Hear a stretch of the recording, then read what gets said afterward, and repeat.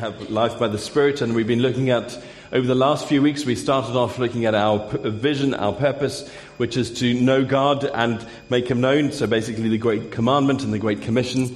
And then the last few weeks we've been looking at different parts of our culture, understanding that what we believe informs our values, and what we value shapes our culture or how we live. And if we to live truly according to God's way and His word, then those things are rooted and founded in what we believe. And so it's important for us to go through those things. We looked at the truth, looking at the truth, the word of God, that we build our lives on that, not compromising in any way, not adjusting that according to culture, but actually living firmly in the truth. And then we also looked at building and developing a lifestyle and a culture of evangelism, witnessing and planting churches, and that ties in with that whole thing of making God known. And that kind of encompasses everything that we are and everything that we do and are called to do.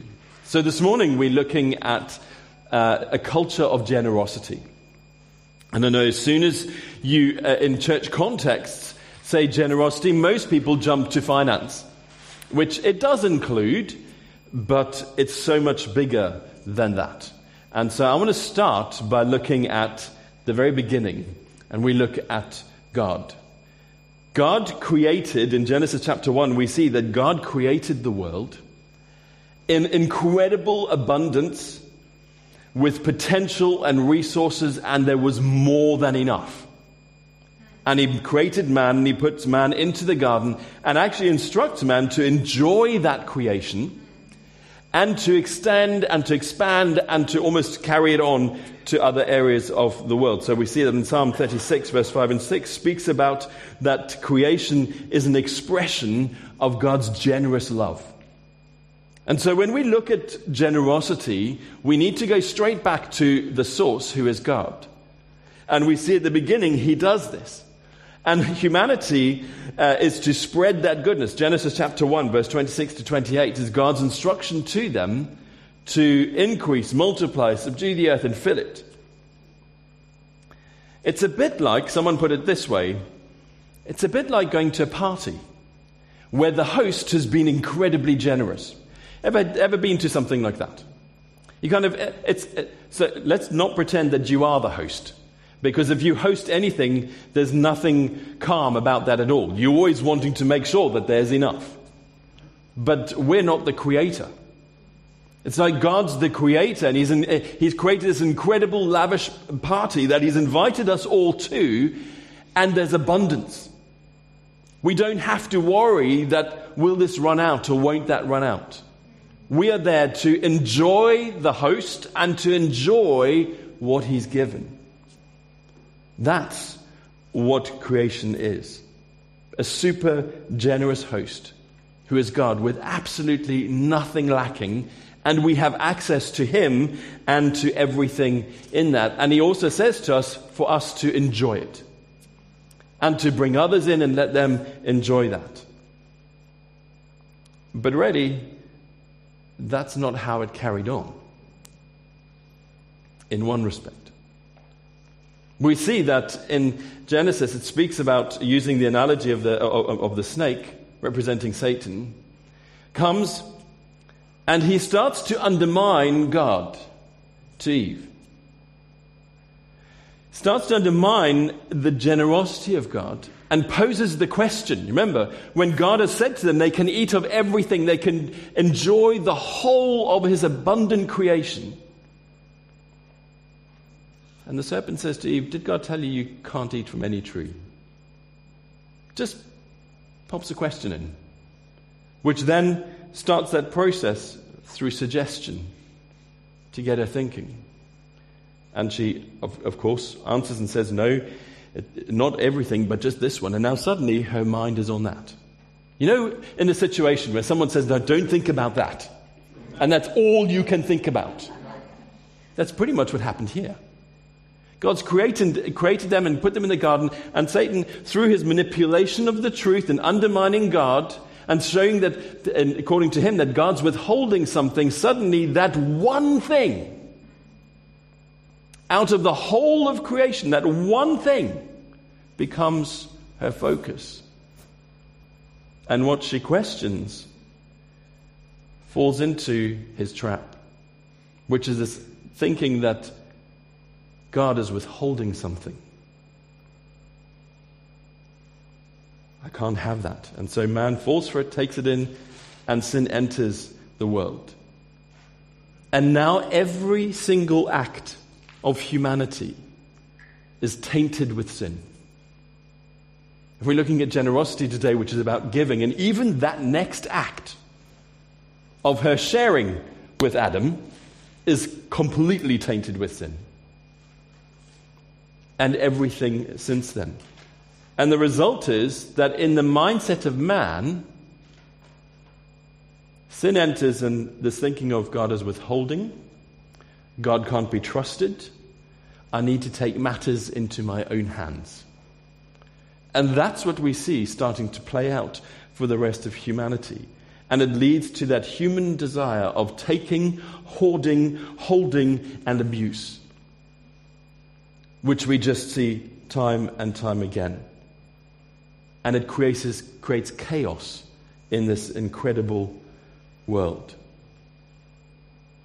You see, when we take, like Eve did, that which did not belong to her, the one thing they weren't allowed to do, the one, out of everything, the one, that now becomes the sin that is in each one of us. And once we have that mindset of not trusting God, God's withholding, I need to take things into my own hands, we can then justify pretty much anything about me, mine, looking after, envy, strife, holding on to, providing for. Everything is tainted with that sin. Why? Because we've believed that lie.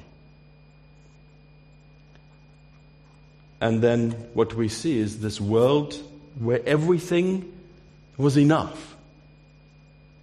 Man's perception, because we need to remember it's man's perception, is that it's not enough.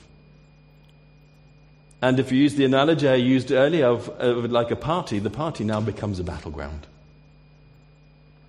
where sin enters and the fallen state of man and the mindset that creates, there's just this corruption.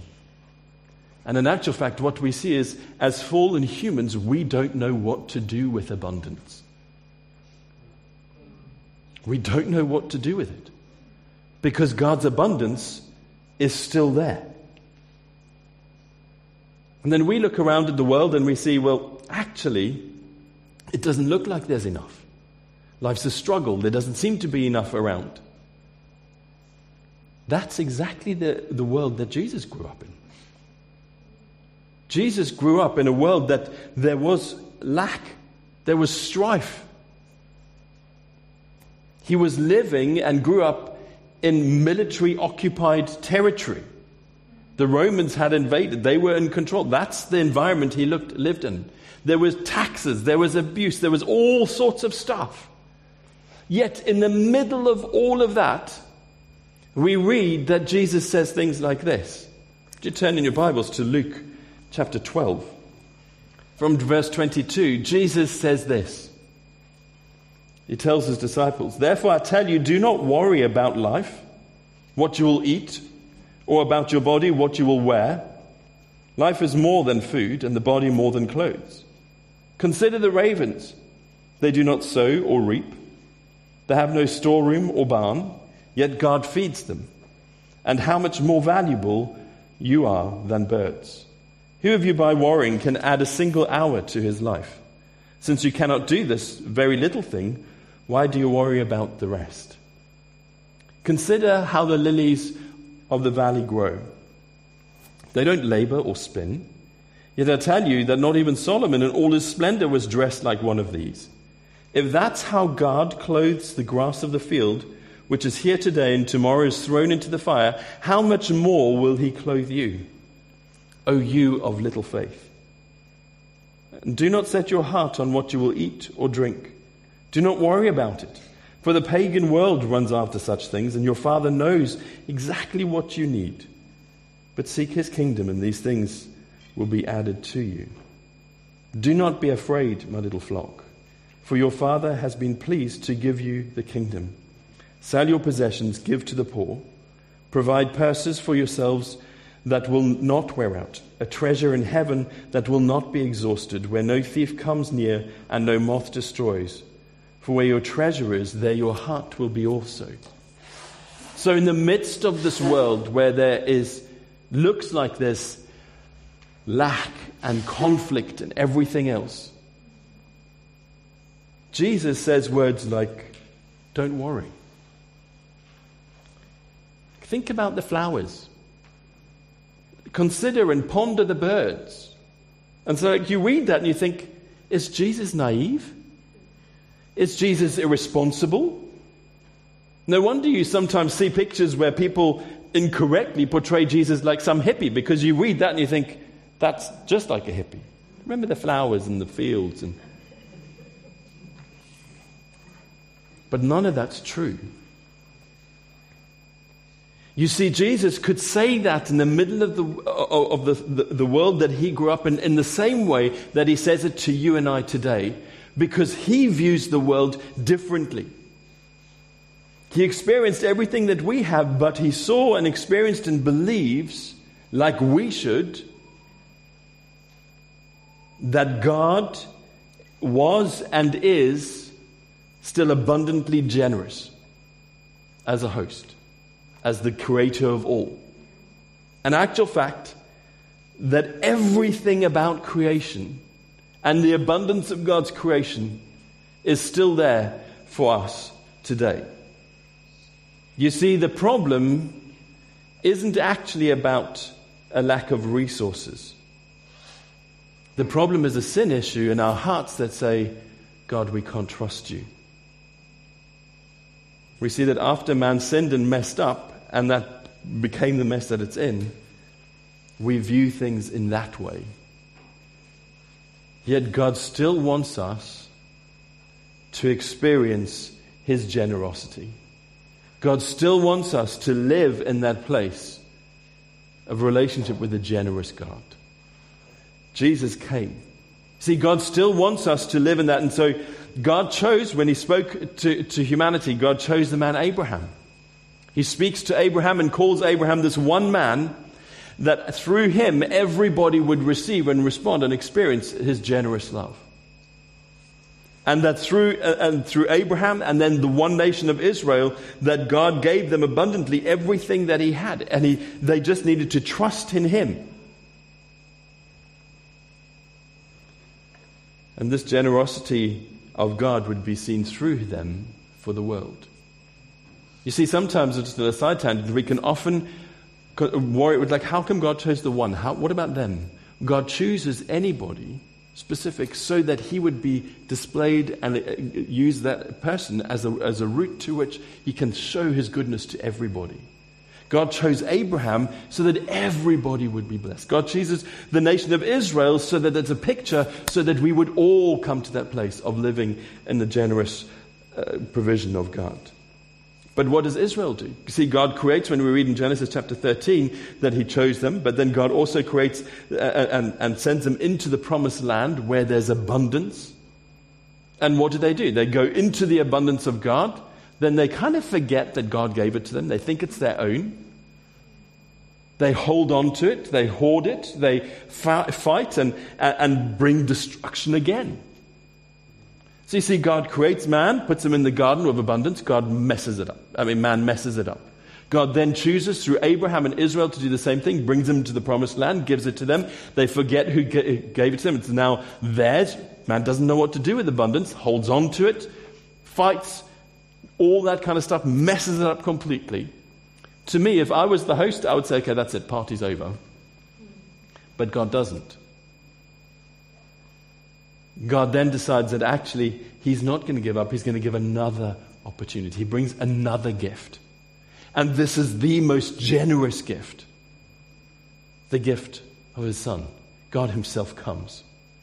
Jesus comes as the most generous gift. He himself comes to live in this mess. to show people who he is. And that's where Jesus comes in. And Jesus lives in this understanding that his Father is the one who creates everything, and there's abundance. And God gives himself to come. And Jesus lives with that conviction that there is enough. That there is enough. That God can be trusted. You see, that's why when he says, consider the birds of the field. See, we look outside and we just think the birds are flying around, the birds are eating bugs and everything else. Jesus' understanding is this, is that they're flying around and eating because God has given it to them. The flowers in the fields, God has given it to them. God's created that. Everything comes from him. He is the source of everything that we have. In other words, everything that you and I have comes from him. You see, if we change our understanding and realize that it's not about us and making it happen ourselves. I'm not saying that we're lazy, because Scripture is very clear that we need to work hard and all those things. But God is our source. When we live with that same understanding that Jesus did, and that his Father can be trusted, his Father is generous, and there is more than enough, that's why he can say in the middle of the world that he lived in, don't worry about what you will wear, don't worry about what you will eat, don't worry about those things.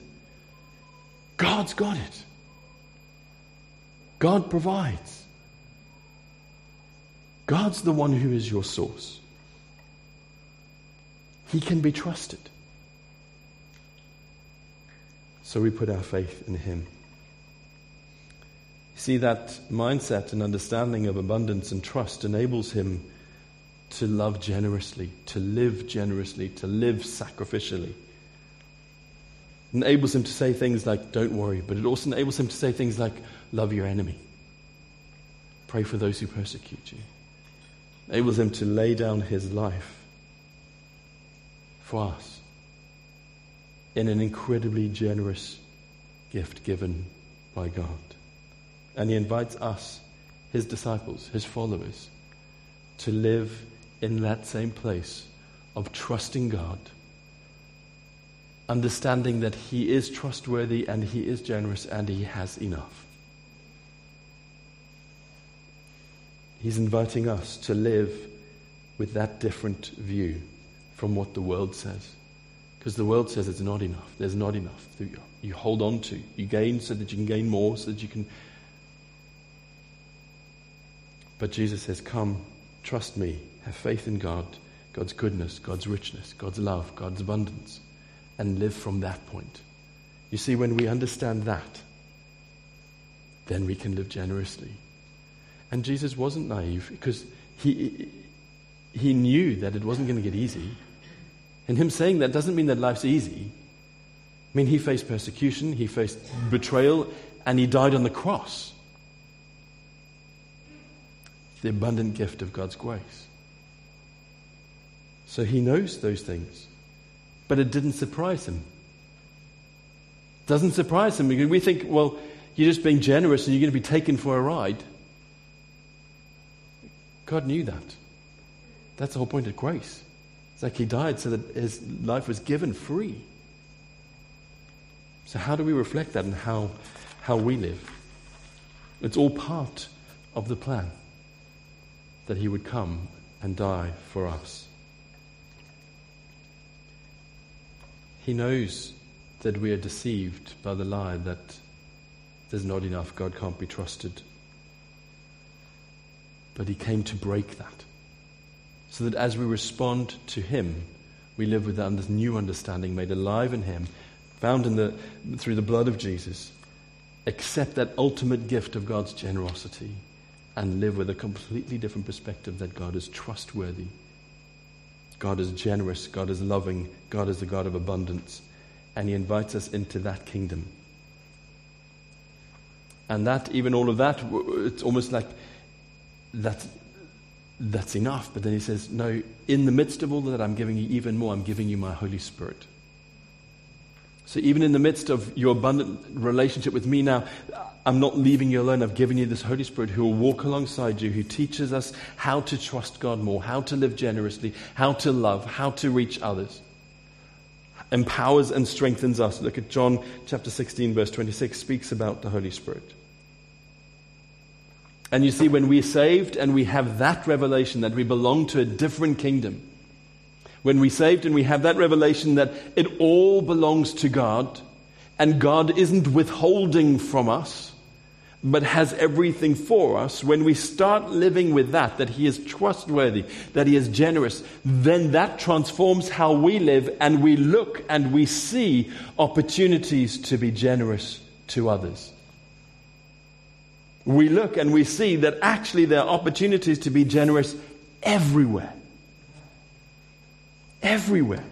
With our time, our talents, our love, our finance, every single thing. You see, one of the most important ways that we can experience the abundance of God's creation is to share it with those who don't know. To take what He's given us and give it away, rather than hold on to it, hoard it, abuse it, covet, and all those things. You see, when we look at the culture of generosity, it starts with God. And when we understand that He is generous, abundantly generous, and He has more than enough, and He is trustworthy, and we build our lives based and grounded in the truth that God is the one who is our source, God is the one who is our provider, God is the one who is our strength, then we can see that we can live with that same view Jesus did, that actually don't worry about what you're going to eat or what you're going to wear, because God's got it. Yes, we work hard and we do all the things, and God provides, God provides through many different ways. But when we're looking at this, we see actually it's not about me. I'm not the source. God is. And He is generous. And when we see that, then we can't do anything but be generous ourselves. So how does it work out? You see, the thing for me is like, generous with our love is just a reflection of God. God loved us so we can love others. He first loved us, therefore we love others. God in His incredible, generous love gave His Son. We've seen that. In His love He created all of us and to live in relationship with Him. So how do we reflect God's generosity in our love? Is not withholding who He is and who He's created us to be, and not withholding our affection from others, but actually living sacrificially. I mean, we could probably take a whole week on every single one of these things. But not withholding, I think when we live generously with our love, again, is not a hippie kind of love. It's that commitment of covenantal love with us and God. We don't withhold from Him, but we also don't withhold from each other. And we don't love because they've done this or they've done that.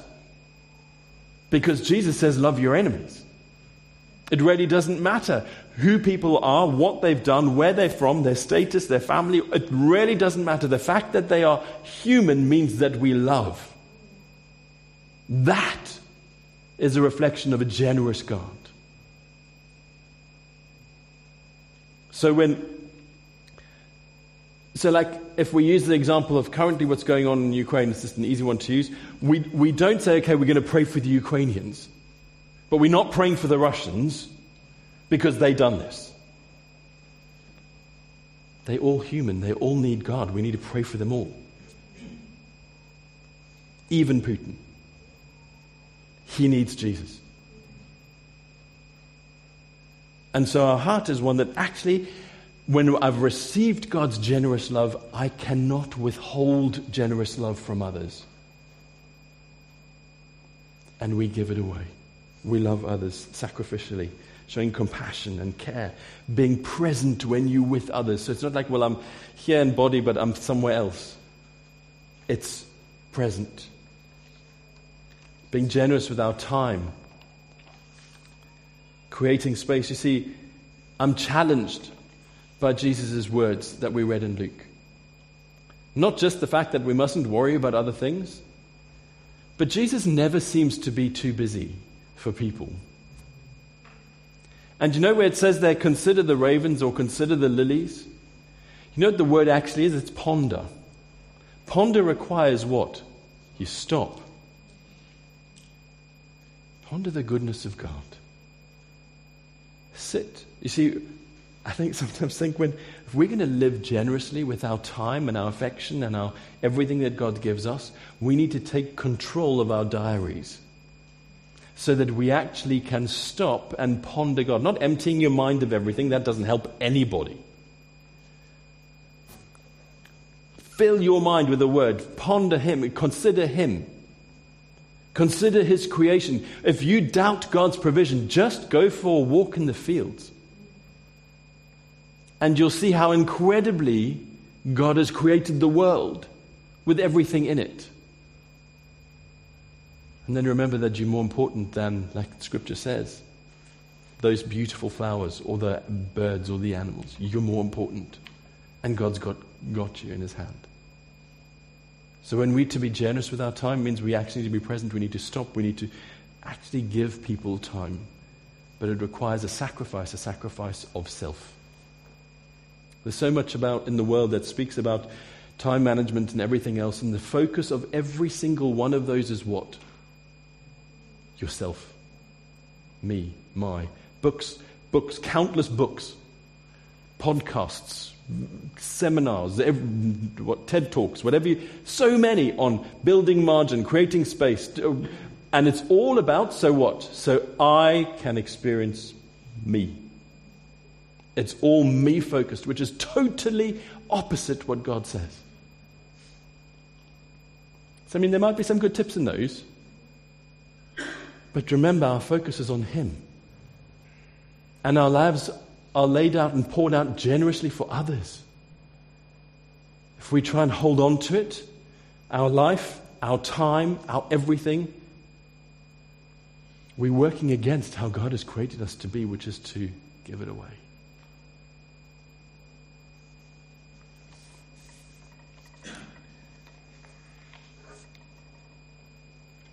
It's not about self-preservation. It's about self-sacrifice. Following Jesus' example. And He says that we're to be generous and having an open heart, open home, generous with our abilities, with what God's created. We looked at all of those things a while ago, of gifts and natural talents as well as spiritual gifts and all of that stuff. Be generous with that. Look for opportunities you can use that to encourage, bless others. You see, with the attitude that it doesn't matter if I give it away. It doesn't matter if I use what God's given me, because He'll just pour more. Because He's the source, not me. Even your natural talent and ability, you're not the source of that. God's the source. He's entrusted you with it, so use it for His glory. Use it generously. Our belongings, sometimes I think we need to be a little bit less protective about what we think is ours. Yes, we need to be. You see, here's the thing. Sometimes people, well, that's mine. I'm going to protect it, because I need to be a good custodian of it. Well, yes. But if we all approach life with being, I'm going to respect what is yours, and you're going to respect what is mine, and I'm going to hold it very lightly, then it doesn't matter. In the end of the day, it's just stuff. And it's not going to go to heaven with you. It's just stuff. So we honor others and not abuse what they have and don't break things, but not to the expense of being generous and showing God's love. See, sometimes, I need to put in my time. I had an aunt. I have got others, but I had an aunt who was very proper, very, very proper. And you always knew whenever you went to her house, everything was. She's a lot older than me. Well, she's a lot older than my mum. She's like 23 years older than my mum, so she's more like my grandma. But another story. I knew that whenever we went to their house, everything was prim and proper, and you didn't dare step out of line. Well, that was my perception. Yvonne's much younger; she might have got away with it. But she taught teachers. Her husband was the head of education and everything else. And everything. This gives you the idea. When she was pretty sick and dying in hospital, she was still wearing a twin set and pearls. Hair was still set. That's how it is. I knew that I could never really relax when I went to her house. It was far better to go play in the garden and not be anywhere near the house. Because she's a lovely lady and she knew Jesus, but everything was just That was right, this is right. Everything had its place, everything was valued, everything was important. It's like you knew you couldn't relax. Certainly as a boy growing up. And then I had another aunt, her sister, who lived in a farm where everything, you could just do anything. It was like chalk and cheese. And you knew there you could run through the house with muddy feet and you wouldn't get into trouble because that's how it was. Far easier to relax there and experience, and both provided beautifully, both gave you lots of really nice food and everything else, but that one was far more enjoyable. See, so often we can hold on to what we have and we think we're being generous, but in our caution and our tight-fistedness, our generosity is actually restrictive rather than liberating. And so I'd encourage you, as we've spoken of before, open your heart, open your home. This place, our hearts and home is open for others, not protective, but saying, what is mine is yours, don't worry. You see, God gave us the whole world with his generous love. How do we reflect him? Not by being stingy and putting boxes around and not this area, it's here we go. What's mine is yours. That's how we live generously. And if we all live with that attitude, we won't abuse others. And finally, I do need to get onto this, and it is late, but finally in our finance. Now, I could do another whole series on finance, but I want to put it in this context of God's generosity, because it is a key part. You see, the Bible doesn't tell us that money or wealth are wrong. What it tells us is that the problem is fallen man, how we deal with money and wealth, where it becomes a god or an idol. You see, the problem is, it's the same with authority. Authority is not bad. We see it in Scripture, clear. Leadership's not bad. All those things are good. But you put those in the hands of fallen man who don't know God, it's dangerous.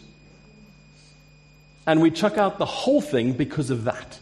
Not understanding that actually that's fallen man.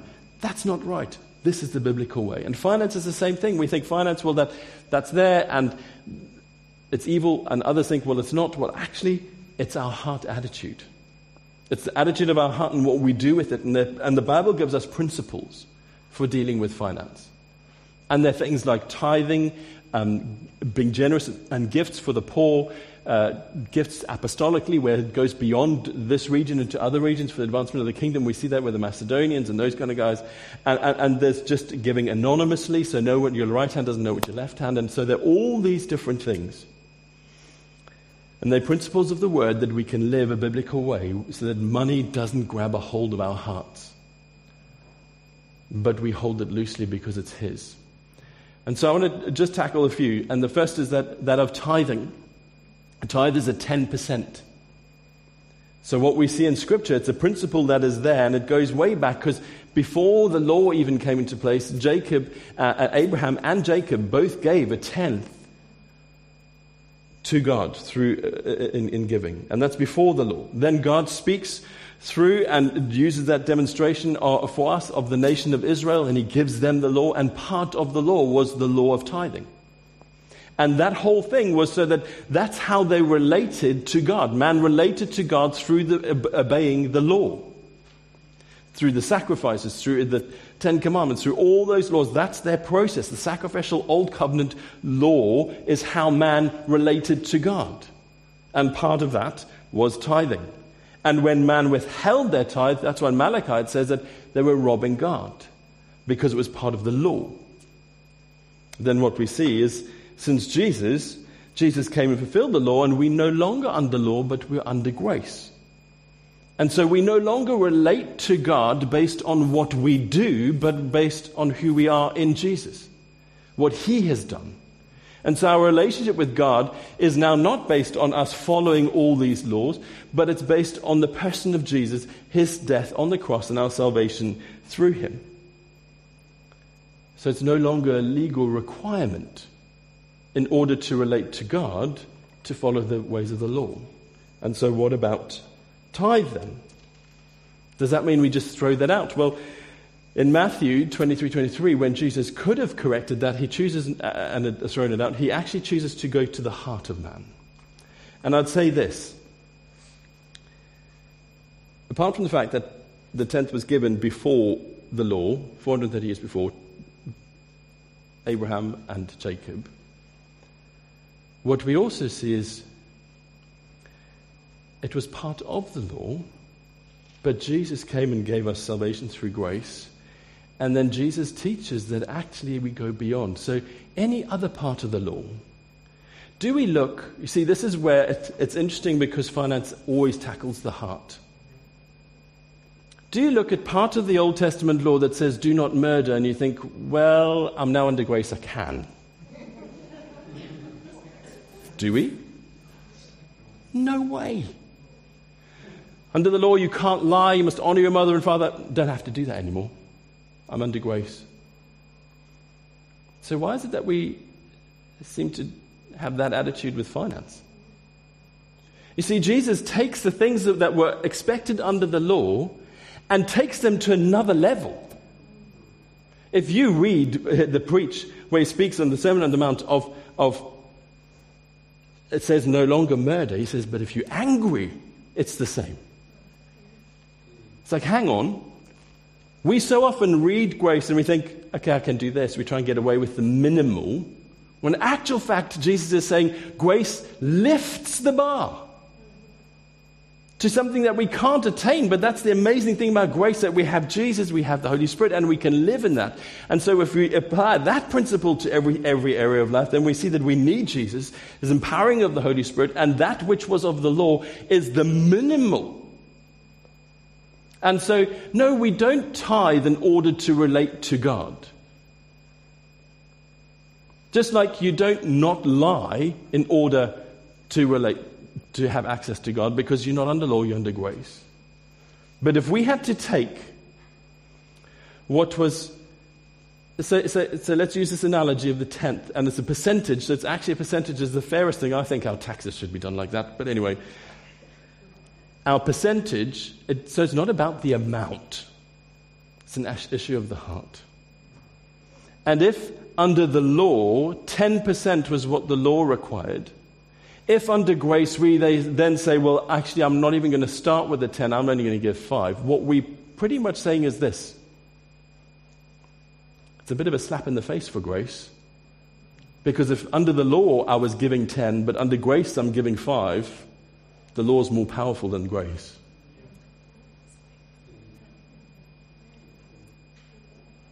Wouldn't you say that with murder?